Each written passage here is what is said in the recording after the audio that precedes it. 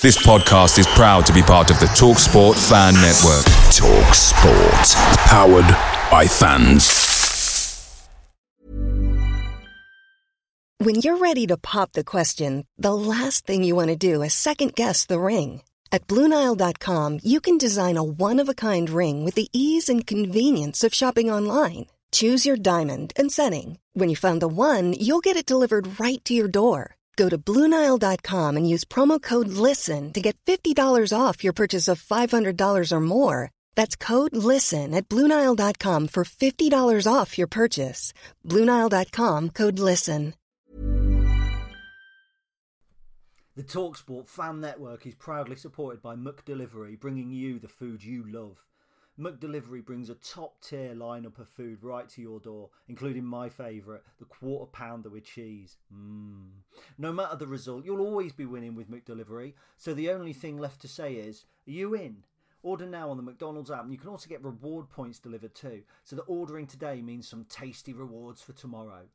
Only via app at participating restaurants. 18 plus. Rewards registration required. Points only on menu items. Delivery fee and terms apply. See mcdonalds.com.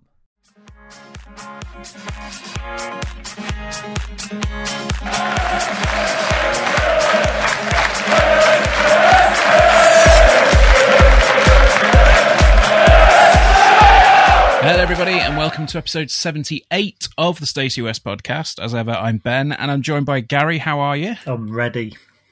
You're ready? I'm ready. Yeah. It's been an evening because I'd quite like to find the person responsible for the current state of the roadworks in Lincoln and do unmentionable things to them. Where are the roadworks? Because I've been at the... Fucking everywhere. That's where they are. I've been at the ground today. I'm doing the Priory thing again.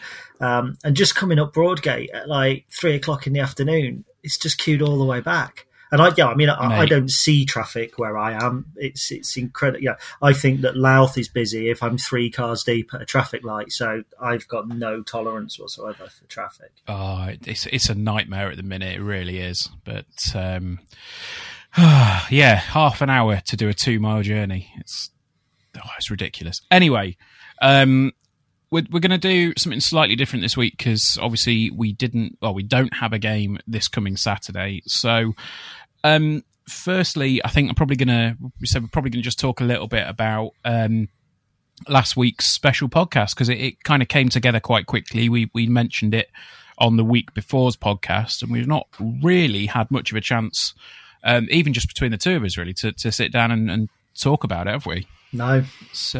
No, so it's. I was actually really pleased with how it came out. Aside from my bit of a ramble that I snipped out and had Dean asking me if it was going to be released in some kind of epic Lord of the Rings director's cut version, which I can assure you it won't be. But yeah, I thought it was a really good chat. Clive came across really well. I thought his sort of business history and everything, he came across. That's where his history is, if you like. You know, he's very much a businessman, but he was not afraid to talk about the stuff that affects the fans in a way that a fan understands. And I thought, you know, some of his knowledge on some of the footballing stuff that he was talking about he was encyclopedic at some points, wasn't he? When he particularly was going on about specific games in Premier League history or Everton's history or another club's history. It's like, wow. You know, it was refreshing to hear a chairman talking like that about football in general and not just their club, wasn't it? Yeah, I suppose. Yeah, I just want to point out firstly to my mate Dave, it was Clive opening and closing the door in the background, so that's cleared that up. I've actually found it quite touching because I've got like my mates Dave and Matt who have both sat next to me at various points. Matt's sitting next to me now, but they're like friends of mine from way back. We were all at primary school, kind of more or less together, and it's just fascinating to have them actually listen.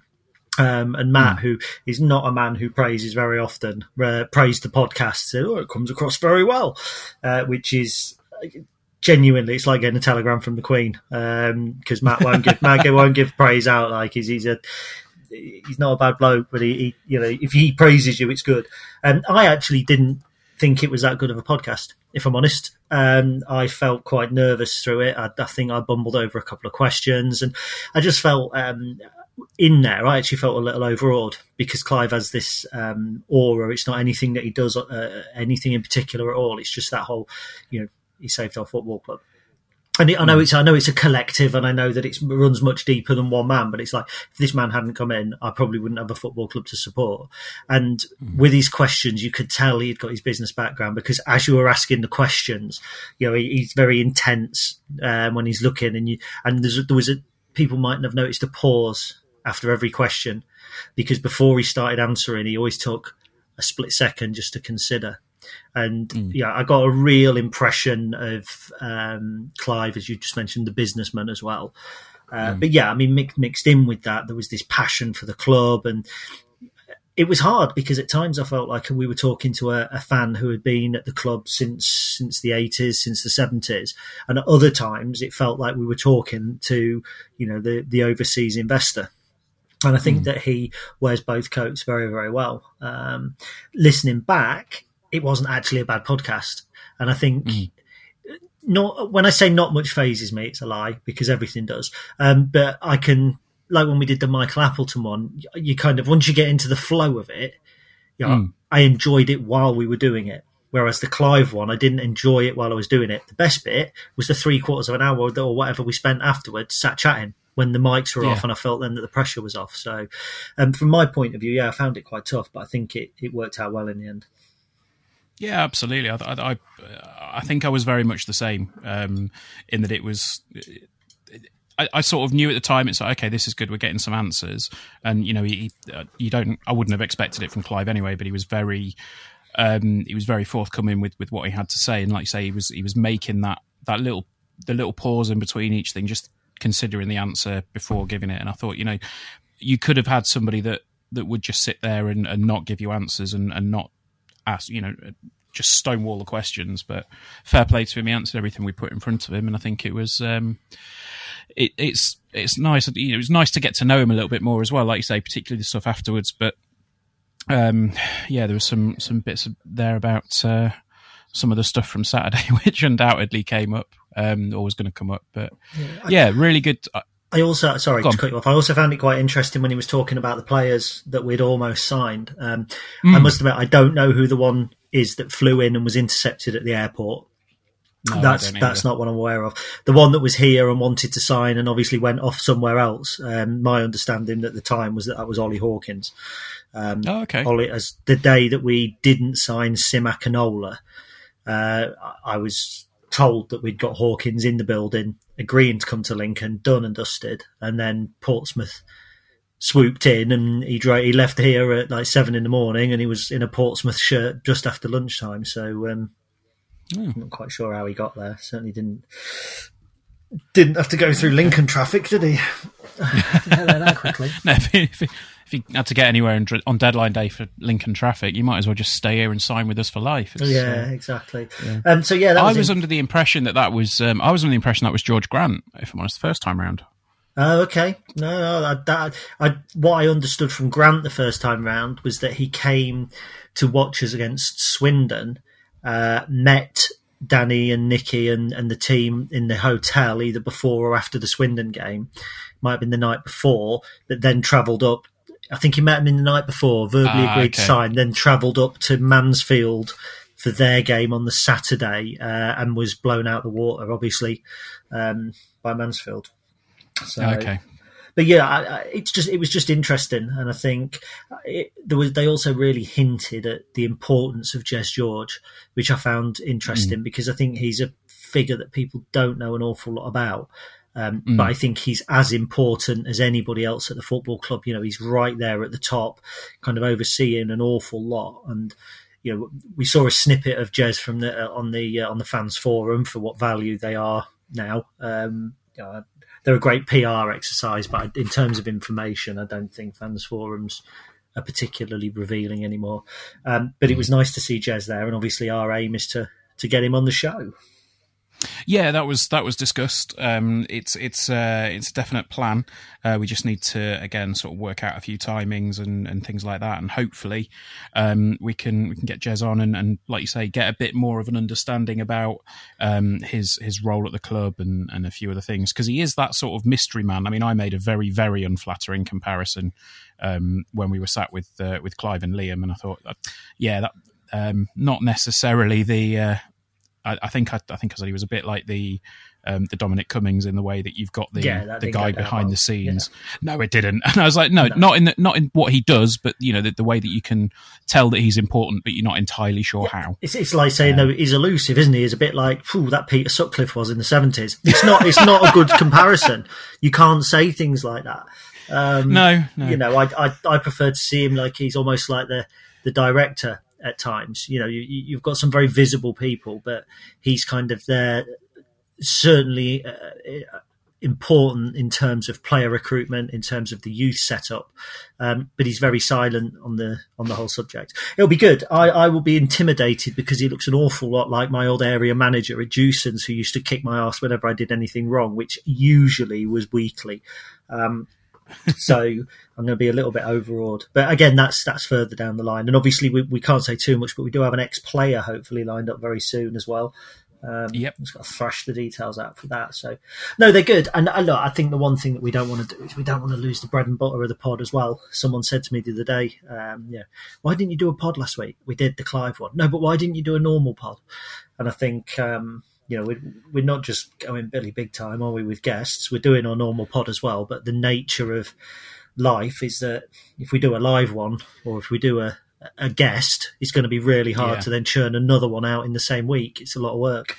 Well, for you. Yeah, I mean, I think the plan was for me was that I wanted to get everything sort of done and dusted on the same night that we recorded last week for the you wanted to play video games for 24 hours at the weekend. That was what it was. No, I did that because I'm a wonderful human being that helps people. Exactly. Yes, you are. But no, I just crammed too much into last week, and unfortunately, it meant that we had to sort of snip out the regular podcast. Ben is a human too. as much as it'd be hard to believe, yes, it's very true. So yeah, I'd just reiterate the thanks that we gave last week. Obviously Liam and Clive for coming in and sitting with us for the best part of 2.5 hours overall. The club, Michael Appleton for giving up his office for the evening, and everyone that sort of helped us put that together, because it was really good. Although I am going to make a very quick observation about somebody in the manager's office, and this is going to need sorting if we're ever to do anything with them again. There was some tea and coffee making facilities which nobody other than me actually took advantage of, and I had two. But there was coffee in the sugar, and I know that sounds incredibly trivial, but it's like, no, you're laughing. But my missus made a point the other day. Fee made a point the other day. She goes, people who don't make their bed in the morning have a certain outlook on life, and people who make their bed have a different one. And then it came on the television that people who make their bed in the morning are preparing for the world, and they tend to be more successful. So I've started making my bed. People who allow bits of coffee to go into their sugar and not worrying about their impact on other people. And that is a major concern to me. I don't drink coffee. I drink tea. I drink sugary tea. But when I have to navigate round a sugar bowl just to get sugar out. Now, I'm not blaming Michael because he's a big bloke, so I'm definitely not blaming Michael. I'm not sure if I can have David Kerslake or not. I've not seen him, but again, it might not be him either, so I'm going to have to... Whoever the smallest member of the coaching staff is, it's his fault. It does annoy me as well. Yeah, it really does. Like you say, you got to get... I drink coffee, but if I'm getting some sugar out for something, it's like, oh, no. Just one little... It's like a little turd, isn't it? Just a little turd on the sand. You go, it's all about poo. Okay. So it's got about poo. Sorry. Do you know what I found in my sugar the other day? Was it poo? A dried mealworm. Oh, because wonderful. I know this is going to be driving Pete Summers crazy because we're not talking about football. But yeah, I make Weetabix for my chickens and then put dried mealworm on top and a bit of sugar as well. And somehow a dried mealworm got into the sugar. So anyway, should we talk about football? Yeah, let's have a look at the Gillingham game. Obviously, I wasn't there because I was off being Bono or something. But it was. It sounded like a better performance, and there was obviously a couple of notable exceptions which we'll come to. But yeah, it sounded like a much improved performance over last week. Yeah, I thought so. Chances were few and far between. It wasn't the thriller in Manila. It was tepid at times, but I think that we were much more controlled. We moved the ball about nicely. Our passing was relatively accurate. Stats fans, 70% accuracy compared to 58 from Gillingham. We had a couple of great chances, one of which was Anthony Scully's at the back stick, which it looked like he shanked it. And being fair, I'm now, having seen the replay, it looks like he's tried to put it near post rather than fire it across the goalkeeper, which you can kind of understand. He tried to be cute with the finish. And then Harry's header, which was clawed away. They had more shots, believe it or not. We had 7, they had 11, but we had far better accuracy. 7 with 3 on target. They had 11 with 2 on target. I wasn't impressed with Gillingham. People said they were like us last season. At a stretch. I know the conditions didn't help. And some Gillingham fans after the game were saying that we had set up for a draw and all this sort of thing. They played 4-3-1-2, so they had 7, 3 holding midfielders, and more or less 3 across the midfield, 4 across the back. They were quite good at the dark arts, pushing, shoving, elbows, arms round. I'm not saying that we're soft, and I'm not saying that we're angels. Couple of brutal tackles. One on George Grant, which from Barry Fuller, and one Jake Hesketh should have walked. Horrendous challenge. It was for me. Do you know what? It was a typical League Two game, and I know that we're League One, but that's what it was. It was two sides showing flashes of quality, but also absolutely determined not to lose. And I think when you come away with a 0-0 draw, and every single fan who came away from the ground would have been going, "Oh yeah, it was a decent draw for us." I think that pretty much says everything. But Lincoln baffle me at the minute. We go away to Accrington Stanley. There's 7 goals. Our XG is through the roof. And then you come at home to Gillingham and there's no goals. And the collective XG for both sides is worse than at any point this season. And I just think, stats can tell one story. And I know I've been battered for it a little bit this week. But the stats say everything. We tried to pass the ball around more accurately, but in the end, we looked like a team who were low on confidence, even when we got the opportunities. But it sounds silly, but not in a bad way, because we still managed to take point, a really valuable point. A team who are out of sorts lose that game. A team that are low on confidence but still know what they're doing draw it. And I think that's where we are. So really important going into the next week. Michael's working on the training ground, and I think we'll see some improvement. But it certainly wasn't the worst performance this season.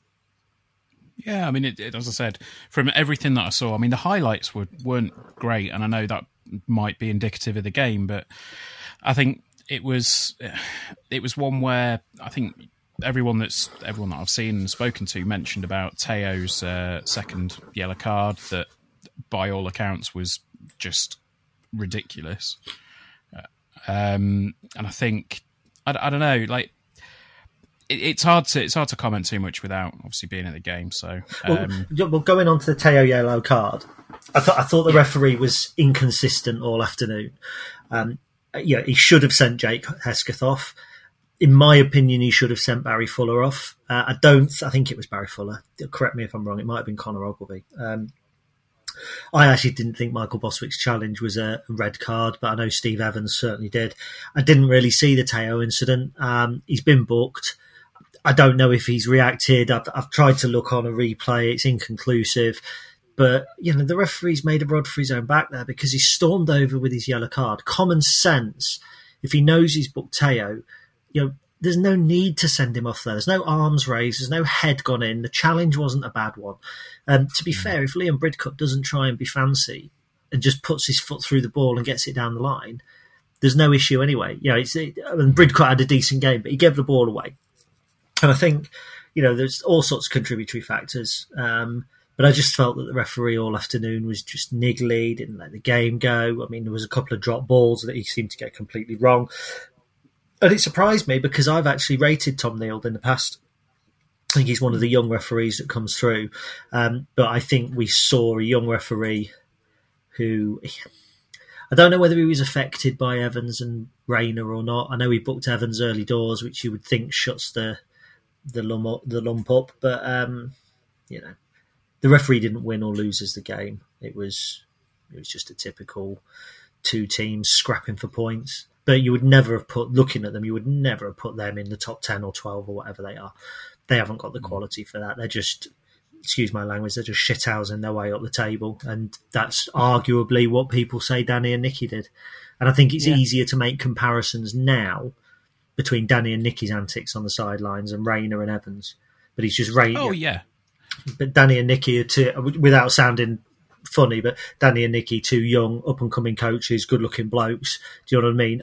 Perhaps go one way about it, and then you've got you bloody, I wouldn't say Batman and Robin, but Fat Man and Bobbin on the bloody sidelines, bounding up and down, all animated, face screwed up like they're doing one of those gurning competitions in the Northwest. It's easy. As I said before, it's easy to dislike Rayner and Evans, but they're obviously doing something right. I mean, it's not attractive football, but they're doing something right. Mm. And I mean, it's as much as we don't like him, and as much as everything gets said about him, particularly by the fans during the games, he does it and he gets results. I mean, a lot of the time people say, "Oh, yeah, he doesn't get results if you don't give him money," but it's the other way around.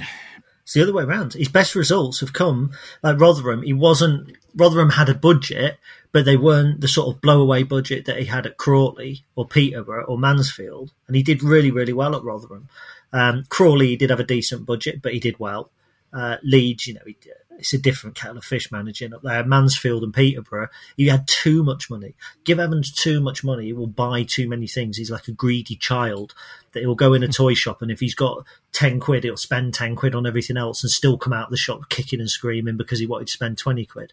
Put him on a budget, and the man can get he can get good stuff out of players. He really can.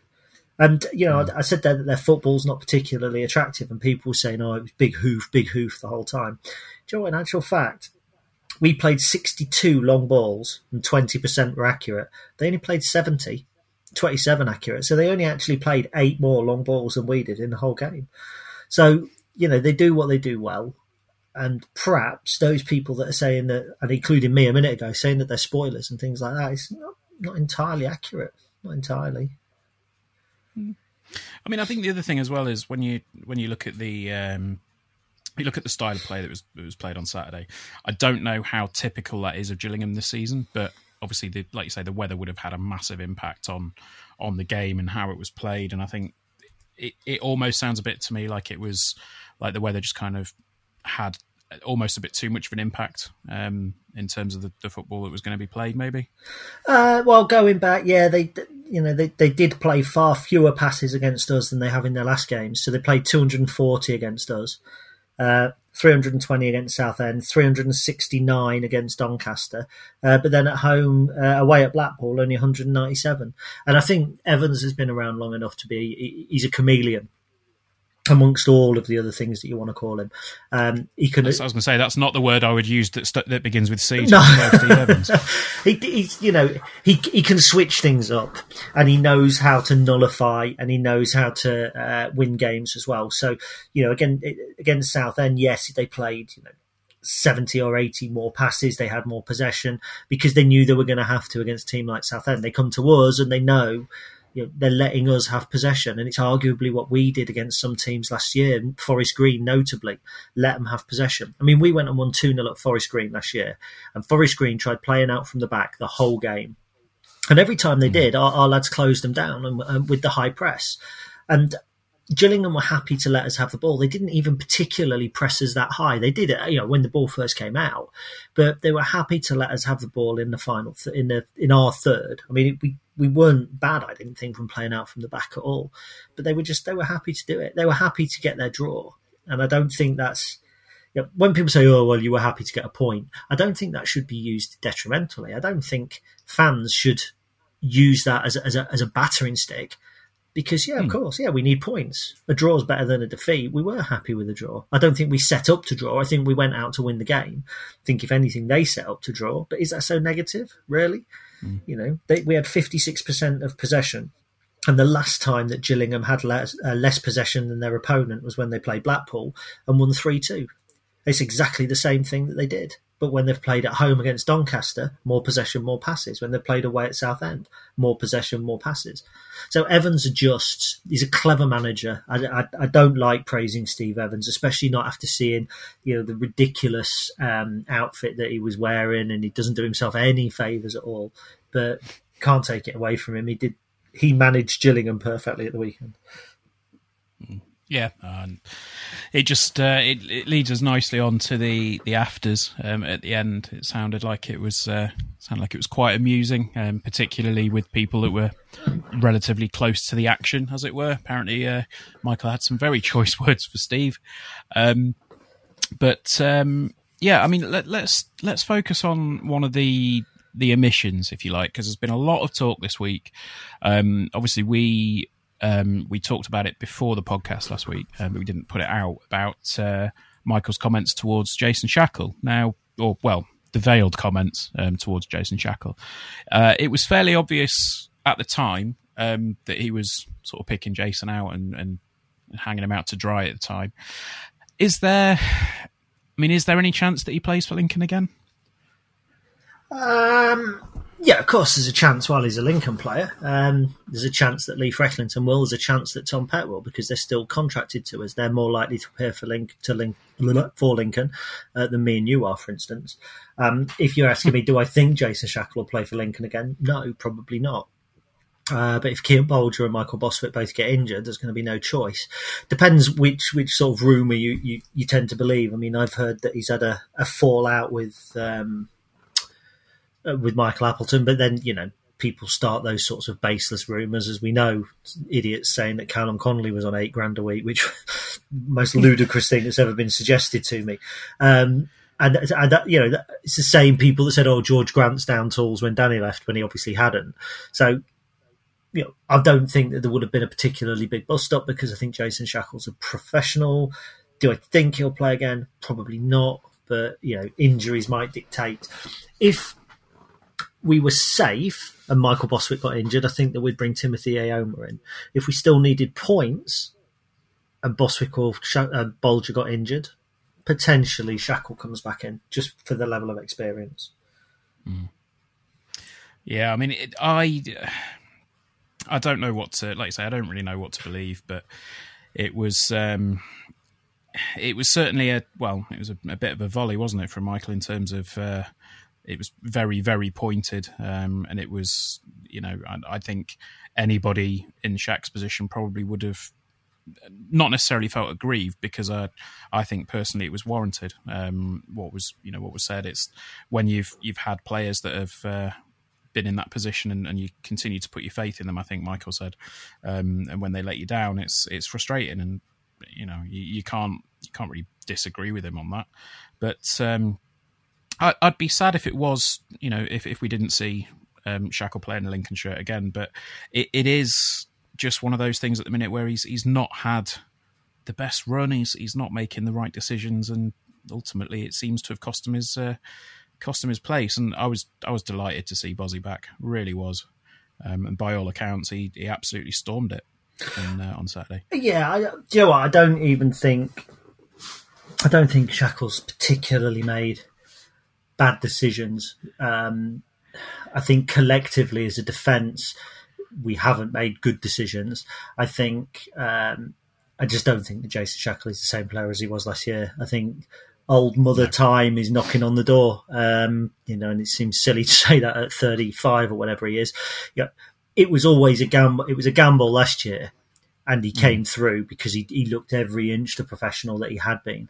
We're now in League One. He played a lot of his football in the Championship, so it's only one level below what he was used to playing at for lots of his career. And I just think it's a stretch too far against some strikers. Sunderland didn't do Shackle any favours. But, against Accrington, okay, he gave away a penalty. It was a dubious penalty, but he gave it away. Yes, there was the own goal, but the cross should never have come in anyway. It was easy to hang him out because he was at the end of it. He was at the end of the goal. He was on the end of the penalty. And then he got forward and scored. But I'm not a big one for hanging players out to dry. Certainly not for a manager to do it, but Michael has his style. And, I think we take heart from the fact that the players that Michael has brought in on permanent deals are beginning, bar one, to look the real deal. Mm-hmm. So, but I sincerely hope that Michael Bostwick is in line for a new contract, because the difference he made was huge. I mean, if he's not, then that would be, I think it might be at that point where I start to question some decisions, because he's been an absolute rock for us. And I think coming back into the squad in the way that he did, I mean, we sort of heard from Clive last week that he came through 45 minutes, I think it was, of that friendly the week before, but he basically said, there was no real definite indication that he was going to be back full starting in the squad, but it sounded like he was very, very much the piece that seems to have been missing a little bit. Yeah, we've known it. We've seen Michael Bostwick enough. We know what he brings. He brings a certain calmness, I think. I don't mind us playing out from the back, and I think he's a little bit more direct in the way he plays. He gives the ball, but then I don't know. There's something about Michael Bostwick and the way that he is. He's this big, fearsome character, but then when Connor Coventry played a misplaced pass in the first half, he went over, put his arm around him, comforted him, and I just respect that. And I think that Michael's a big character behind the scenes, and I think that he's still got a couple of years of League One football left in him. And unfortunately, I think he's got to a point where Jason Shackle probably hasn't. Yeah, absolutely. So that's the Gillingham game covered, and I think. Really, we've not got a game to look forward to this week due to the Bury situation at the start of the season. So we put a quick call out for questions, and we've got a few. I believe you've got the first one, which was DM'd to you. Yes, I have indeed. I'm pleased you reminded me. So this is from Julian Buttery, and he has put, what is your predicted points total for the Imps at the end of the season? Your top two playoff candidates, and who will go down with Bolton Southend? Predicted points is tough, to be honest. I prefer to look at position. I think league position wise, I think 17th there or thereabouts. Points, it's quite tough to call, I think. More than the bottom three. Yeah, I'd say that. More than the bottom three, I would certainly hope. Top two and playoff candidates, I mean, I think Coventry are going to be there or thereabouts. I think they look really good. I think Rotherham are certainly going to be knocking on the door of the top two as well. In terms of the playoffs, or again, the top two, Sunderland won't be too far away. I think Wickham will fall away. Oxford, I think, now will struggle a little bit with the players that they've lost. So Fleetwood, potentially Peterborough. Ipswich are struggling. I can't see Ipswich doing it. But my top two, my favourites for promotion, would be Rotherham and Coventry, I think. Yeah, I think I'd probably say that as well. Like the top two, I can't really see much changing between them, except maybe them swapping positions with each other. Obviously, Coventry game in hand at the minute, so probably say that. But then when it comes to the playoff spots, like you, I think Wickham are probably going to start falling away. Gareth Ainsworth did an interview. I think it was this week or last week, where they basically said, are you disappointed in how it's falling away? And he said, absolutely not. This is a fantastic season given where they were at the start of it. It seems like they're having success beyond what they imagined, and they've also had the takeover off the field, so maybe ones to watch next season. Well, they are third. They are third and only 2 points off the top, so yeah, I mean, but then they're only 4 points off seventh, so It's granted, or 5 points off eighth. That's. Oh, I missed out Portsmouth as well. Actually, Portsmouth are on a really good run. Yeah. So yeah, I'd personally, the four that I'd pick for the playoffs, I would probably say Portsmouth, Sunderland, Peterborough, and Fleetwood. I think that's going to be the four for me. What about the team going down with Southend and Bolton? I might, and I know that there's a big gap. I know there's a chunky looking gap. I think between probably the bottom. Well, obviously Tranmere on 26 and 5 points to Wimbledon. I actually think Tranmere might stay up. I think Wimbledon might go down. We shall see. You know, that win for Tranmere last night will kickstart them big style. And you know, they've got the 6 pointer coming up against us as well. For me, I'd be worried if I was Wimbledon. I'd be a little bit worried if I was Rochdale as well, to be honest. Mm-hmm. And bear in mind, Rochdale are only 6 points behind us, having played 2 games fewer. So, you know, if they were to win their 2 games, then fair enough, they'd be up with us on 39 points. But yeah, for me, I think it's Tranmere or Wimbledon, and probably Wimbledon. Yeah, I agree with the 2, but I think out of the 2, I can't really see Tranmere pulling away from it, if I'm honest. I know they're, like you say, they had a good win last night, and it sounds like it's one of those wins where you get a late goal and everyone's just surging, everyone's feeling great at the end of it, and it's whether they can carry it on. Well, think about their games. Okay, they've got a tough one Saturday, which is Fleetwood, but then in a run of games, they've got Accrington Stanley away, Blackpool away, us at home, Rochdale away, Wimbledon away, MK Dons at home. They're all the teams down as near the bottom. Yeah, do you know what I mean? That's true. And okay, their running stinks. Rotherham, Gillingham, Oxford, and Tranmere. But 1, 2, 3, 4, 5, 6 games they've got. Which, if they were to take 3 points off Wimbledon, that massively changes the complexion. So our game there's huge, but I just think with those games that they've got coming on, I mean, Blackpool are on their arse. Obviously, Tranmere don't have Bolton or Southend to play, but still, I think they've got the sort of run in, and if they can get a bit of belief, a draw against Fleetwood going into the game against Accrington Stanley, potentially a win against Stanley, all of a sudden they're up and running. You know, and you're looking at when they had 3 games in hand, and we're going, they're not going to get 9 points out of their 3 games in hand. I'll tell you something, if they get 7 points. You know, we still need to put some wins on the board, as do Rochdale, as do Wimbledon, as do MK Dons need to keep their good run of form up. So Tranmere for me, if I had money to throw around, I wouldn't mind putting a bit of money on them to stay up. But I said that about Bolton at the beginning of the season, so what do I know? Didn't want to remind you of that one. No, but, no. Well, you did. You wanted to, but you were too polite to. Well, yeah. So yeah, I think that probably sums it up for us. I think similar ideas. It's just it'll be interesting to see the result of that the Wimbledon Tranmere game. I think that's the result that is probably going to swing it, in my opinion. Yeah, and I think when you look at the Wimbledon run-in as well, and it's, you know, that game, by the way, is at Wimbledon. I'll just point that out.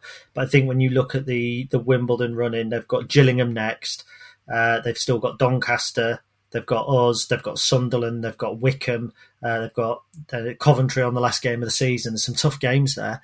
You know, they host MK Dons. That's not a typical game, is it? That, you know, that's like us playing Grimsby. Form goes out the window.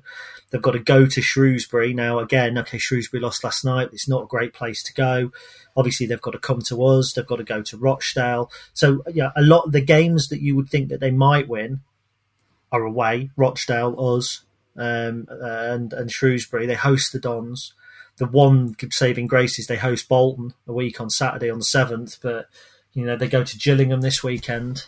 They drew 0-0 with Blackpool at home, and if you're going to stay up and Blackpool are in the form that they're in, would not surprise me to see Wimbledon go instead. Put it this way, we're all looking at Tranmere and saying beat Tranmere and we stay up, beat Wimbledon at Sincil Bank and pick up another win elsewhere, and I'm confident that we finish above them.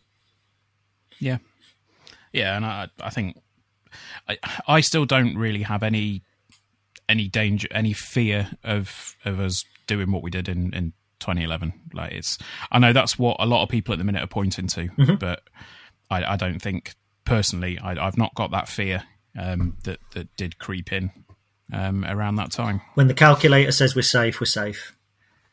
Yeah, absolutely. But I'm not taking anything for granted. But I'm not fearing for the worst just yet, and that's saying something coming from me. Yeah, I am fearing for the not. I'm not fearing the worst.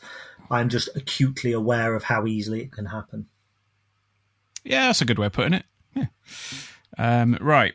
So next question is from Sam. So Sam Ray says, any match in history you can watch, one must be an Imps game and one can be anything. So two. Only two matches, is it, from history? Yes. And one's got to be an Imps game and one's got to be any other game? Yes. All right, well, World Cup final 1966, obvious. Yeah. I think that was my obvious one for that one as well. Yeah, definitely. Or I'd quite like to relive it, actually there, beating Holland 4-1 in Euro 96. I'd quite like to have been there that day as well. Any Lincoln game from history would probably... That's quite tough. There's some big games. I would have to pick the Doncaster 5-0 in 1976 when we clinched the title, because I think to clinch the title, to win by record points, and for it to be such a moment in Lincoln City history, I would like to have seen that. I'd also like to have seen the day we beat Luton and Billy Cobb got his goals, and I would love to have been there the day we beat Crewe 11-1 just to see us score 11. So out of those, which one? Balls. Doncaster, 1976. Fair enough.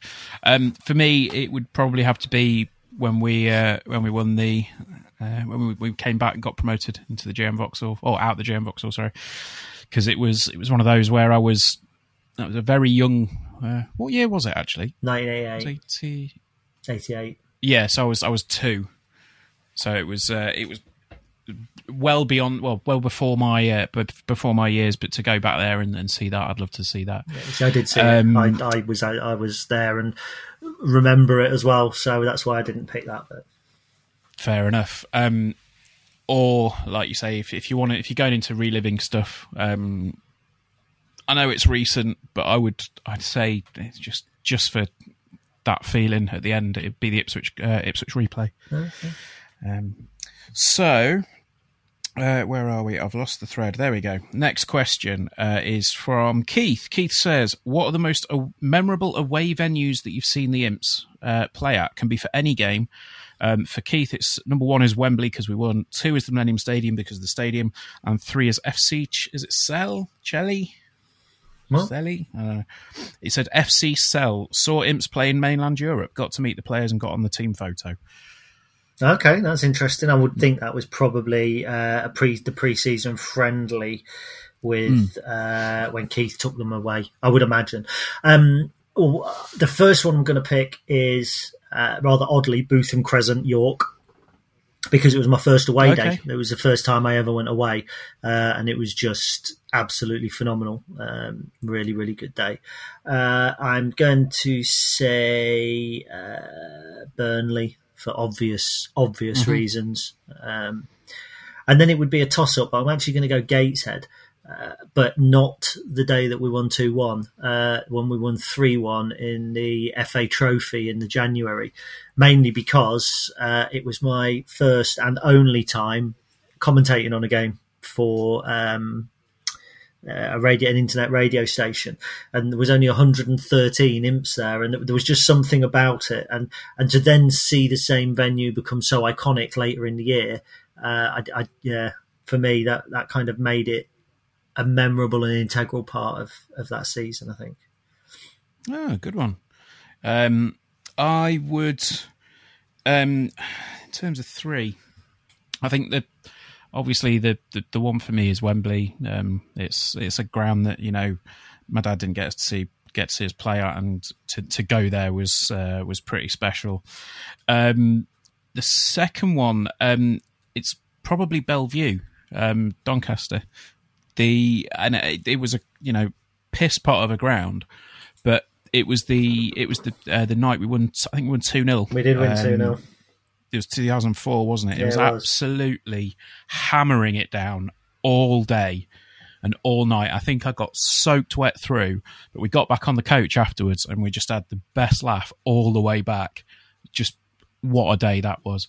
And I don't know, it's difficult to sort of pick it apart between going for the ground and going for the reason and the result that you went there for. But if it's just for grounds, I'd probably agree with Keith and say the Millennium Stadium as well, despite the fact that it's sort of tinged with some awkward and annoying memories of losing. Well, there we go. For me, it's ruined by the memory of having the bloody roof closed for the first game. It just felt like we were in a big sports hall, and I hated that. I hated that feeling. And then when we went back, I don't know. It was a better ground when we went back, and it was very, very well organised. But for me, there's something that gets lost in the bigger grounds. And I felt it when we went to Arsenal. You sat there and you're thinking, wow, we're playing in this. And you're looking around. It was the same with Wembley. But it just feels, I don't know, feels like when you go for your day out and have a walk around a stately home and you're looking at it and you're thinking, yeah, it's nice, but, I don't belong here. It's, my best house parties wouldn't be held in a stately home. They'd be held in something smaller. Do you know what I mean? And that's why I've kind of liked the grounds. I know I picked Burnley, but, Burnley was full. Yeah, there was a reason for that. Yeah, and I know Arsenal was full, but it's different again.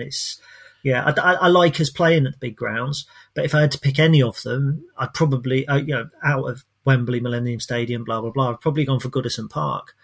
Because it was, in fact, Goodison Park was a nice venue as well. But I like those older traditional grounds more than the Emirates, the Millennium Stadium, the new Wembley, etc. Yeah, Main Road was quite nice as well. Yeah, I cacked myself at Main Road because I went out as poacher and I got running across and these stewards came over and said, don't go over to that side. I think it was the Kipax or whatever it was. There's some bad boys in there, get near them and they'll have you. And it's like, fucking hell. It was only in my first season as poacher as well. So I had to spend 35 minutes walking across the little bit of strip where there was 2,000 Imps fans or whatever. What the hell do you do? Just keep walking and waving backwards and forwards. Probably. And then we got stuffed 4-0 and Paul Dickoff scored a hat-trick. Yeah, I remember that because it was when his third one went in. I think everyone around me just went, oh, dick off. Yeah, that's quite good. Yeah, it's quite a comedy, that, isn't it?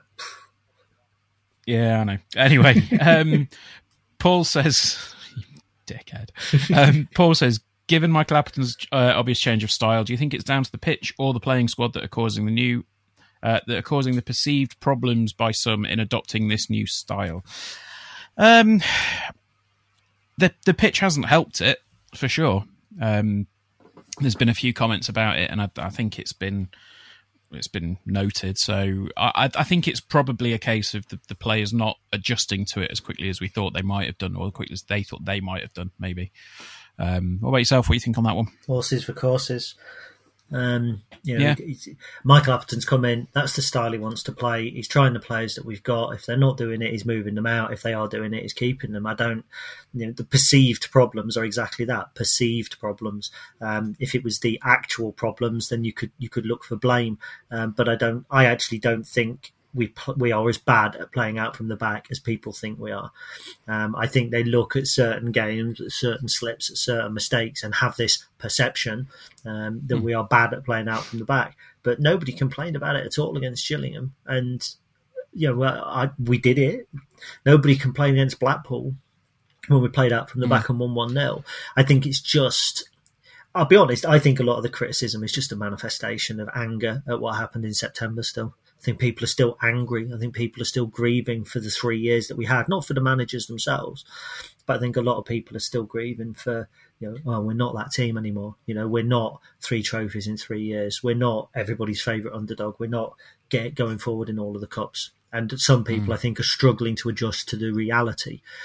Whereas take out those 3 years when we were in the National League and we were 17th, if somebody had said, I tell you what, in 6 years' time or in 3 or 4 years' time, whatever, you can be 16th or 17th in League One, you can be 13 points clear of relegation coming out of February, but you'll be playing out from the back and you'll be conceding a couple of goals that way. Do you know what I mean? There's not very many people who've gone, no, I'll tell you what, let's just keep lumping it forward towards Ben Tomlinson and drawing 3-3 with Forest Green and losing 2-0 at home to Woking because, get it forward quickly. Yeah, absolutely. I'll be honest, and massive respect to people asking questions, and I know it's an issue. I actually get a little bit sick of justifying playing out from the back as a fan. It's what we do. If you don't like it, don't come along and watch. Yeah, I mean, and that's the thing. Like, when it works really well. Like I think I said after the Blackpool game, it was some of the we played some of the best football that I've seen in a very long time, and ultimately we did it because we could get away with it. We could play that style of football because Blackpool weren't coming onto us. They weren't pushing. They weren't with that high press, and we were allowed to play the style of football we wanted to. When we can play that, I think it's absolutely fine. It's just when we get the pressure put on us, it can be difficult. And I mean, look at what happened with MK Dons the other night. It's exactly the same thing.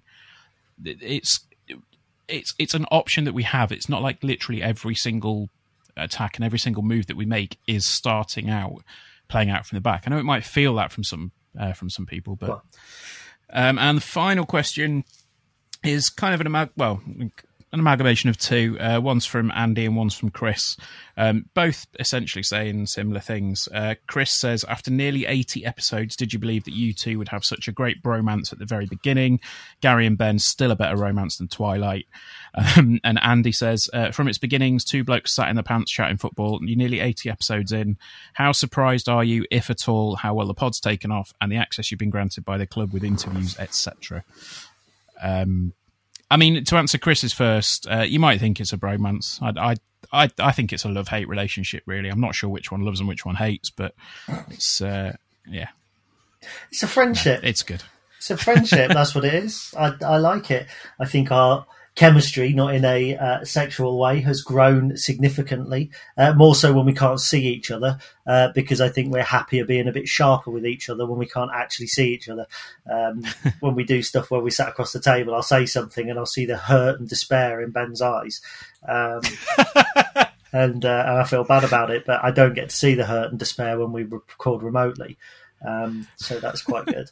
Yeah, I just walk away with the sound of silence playing in my head, crying. Yeah, but it's fine because I've got Jaffa cakes here, so I really don't care. Tesco's own Jaffa cakes, 50p for a double pack. I tell you something, Ben, you want to get on those. They're not bad. There'll be no empty silences there, and I'll tell you, my dog keeps looking at it, but you can't have chocolate because if you feed chocolate to a dog, it dies apparently, or something like that. Anyway, it's true. Yeah. So there we go. For me. Oh, no, do you want to answer the second part, or do you want me to? I'll do it. Fuck it. Well, I was going to say, like, in terms of the access and stuff, I'm surprised. I'd probably say I'm probably more surprised than you are, because you've obviously had the blog for a while, and it's weird. Like I've said to you before, it does seem a bit weird sometimes, sort of being like a fan that's got more access than some normally would have.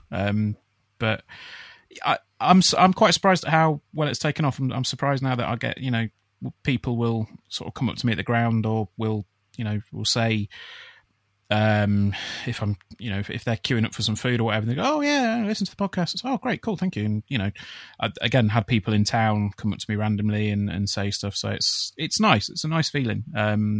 But I'm just glad that people enjoy it. That's the reason that we do it.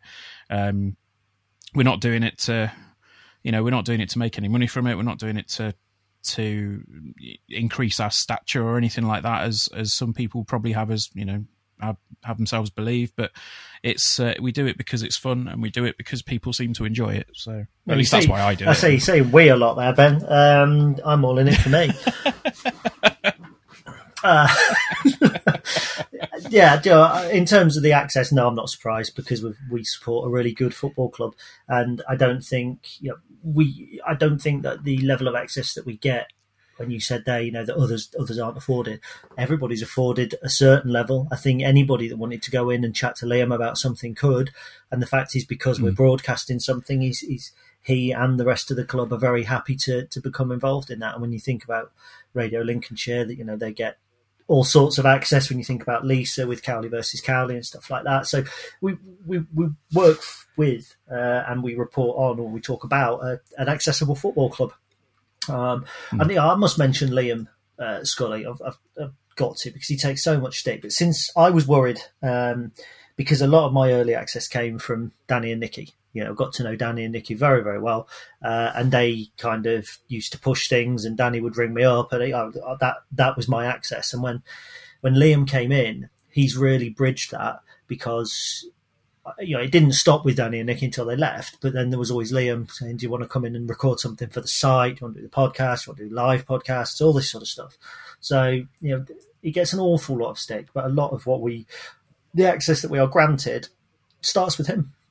And he's just, he's a nice bloke. He's a nice bloke. And you might see him as the milk snatcher listening to this. You might think him as, Sally's Grand Scully and all that sort of stuff. You might think of him as Mr. Corporate, but all that's crap.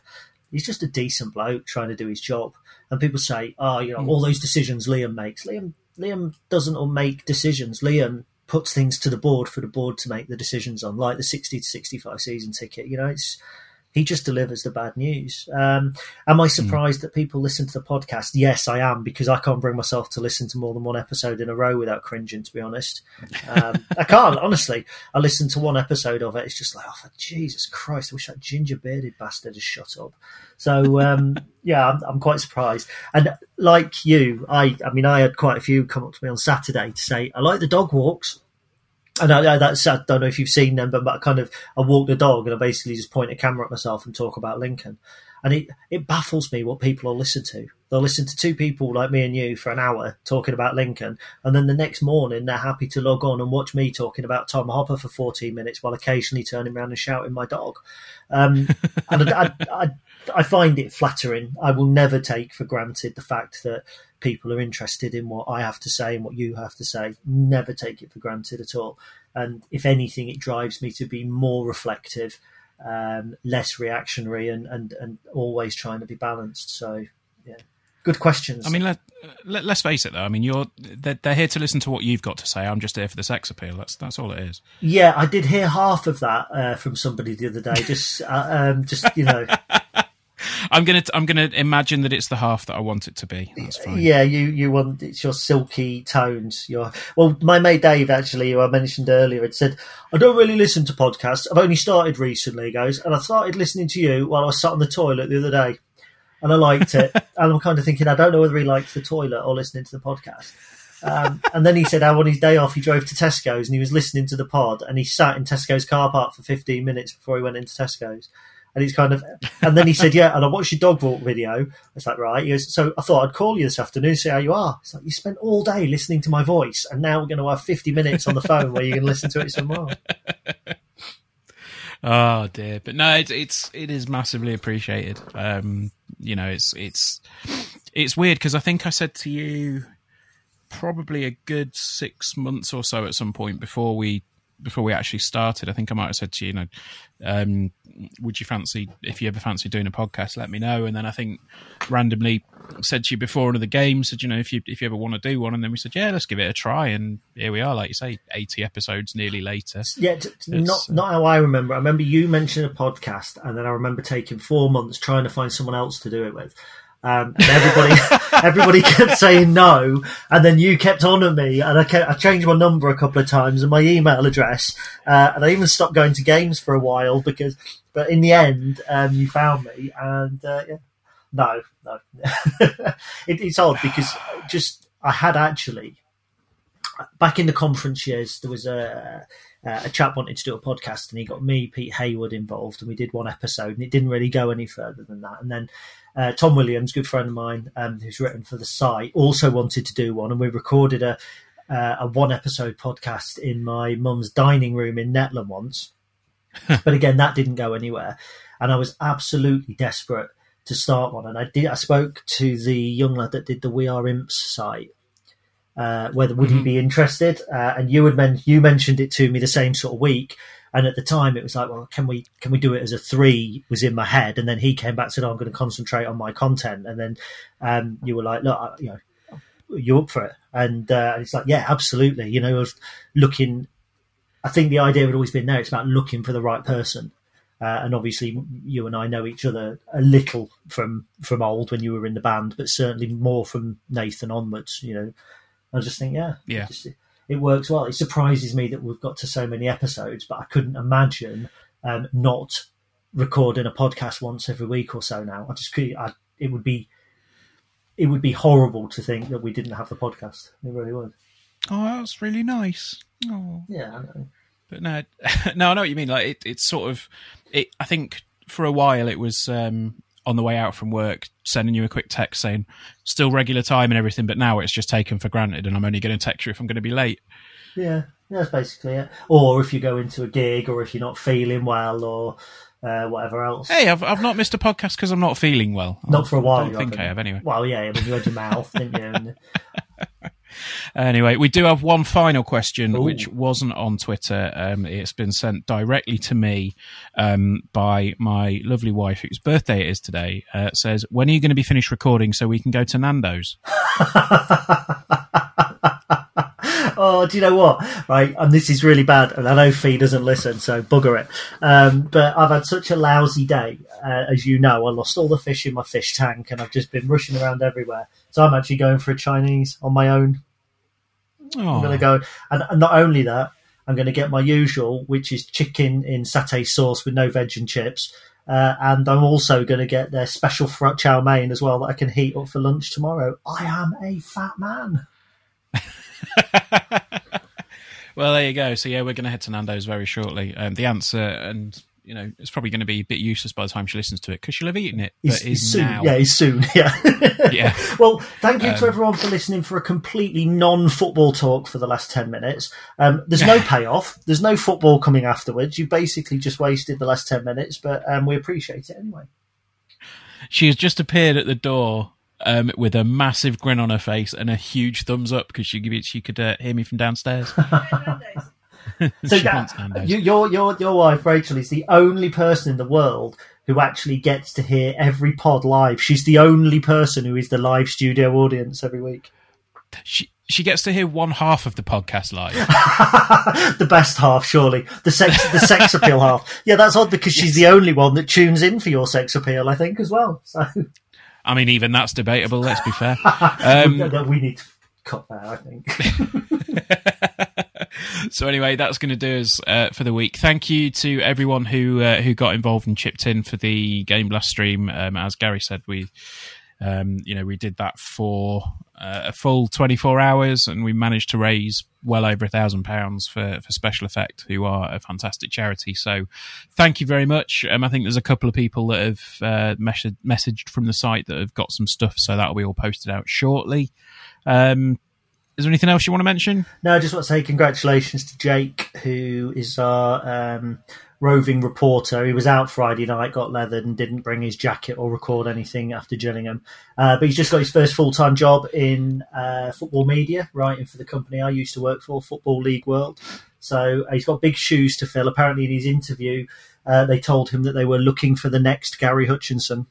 So I'm starting to save my beard clippings for him, and I'm teaching him how to verbally abuse Ben. Cool. I'll look forward to that one, and hopefully I can deflect it just as well, and it won't eat away at me while I try and get to sleep at night. While you eat your Nando's. Yeah, I'm off to Nando's. All right, guys, we'll see you next week. All. Bye.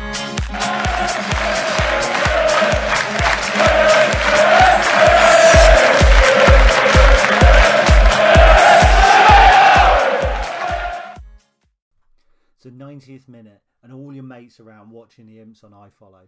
You've got your McNugget share boxes on the go. Your mates already got booked for double dipping, but then you steal the last nugget, snatching all 3 points. Perfect. Order McDelivery now on the McDonald's app. You in? At participating restaurants, 18 plus, serving times, delivery fee, and terms apply. See mcdonalds.com. Even when we're on a budget, we still deserve nice things. Quince is a place to scoop up stunning high-end goods for 50 to 80% less than similar brands. They have buttery soft cashmere sweaters starting at $50, luxurious Italian leather bags, and so much more. Plus, Quince only works with factories that use safe, ethical, and responsible manufacturing. Get the high-end goods you'll love without the high price tag with Quince. Go to quince.com/style for free shipping and 365-day returns. This podcast is proud to be part of the TalkSport Fan Network. TalkSport. Powered by fans.